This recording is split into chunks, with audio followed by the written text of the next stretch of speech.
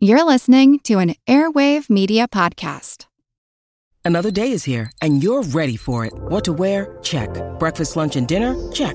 Planning for what's next and how to save for it? That's where Bank of America can help. For your financial to-dos, Bank of America has experts ready to help get you closer to your goals. Get started at one of our local financial centers or 24/7 in our mobile banking app. Find a location near you at bankofamerica.com/talktous. What would you like the power to do? Mobile banking requires downloading the app and is only available for select devices. Message and data rates may apply. Bank of America N.A., member FDIC. Here's a program from our archives. We're about 20 miles outside of Tallahassee, Florida, near the Apalachicola Forest, gathering a seasonal wild treat. I'm Jim Metzner, and this is the Pulse of the Planet. For Pulse of the Planet listener Carrie Hamby, harvesting wild persimmons has become an annual event. There's one right there. My earliest memory is of going out to a place in Indiana near where I grew up in October or November after the first frost or cold snap.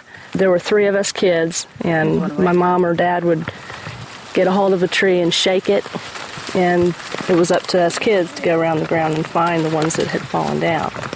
Here's some. It's about, an inch in diameter.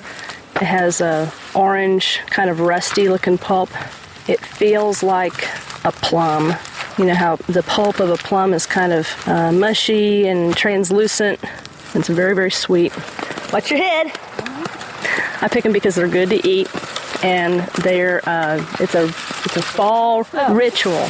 And the main thing that I do with the persimmon is make a persimmon pudding out of it. I use my grandmother's recipe.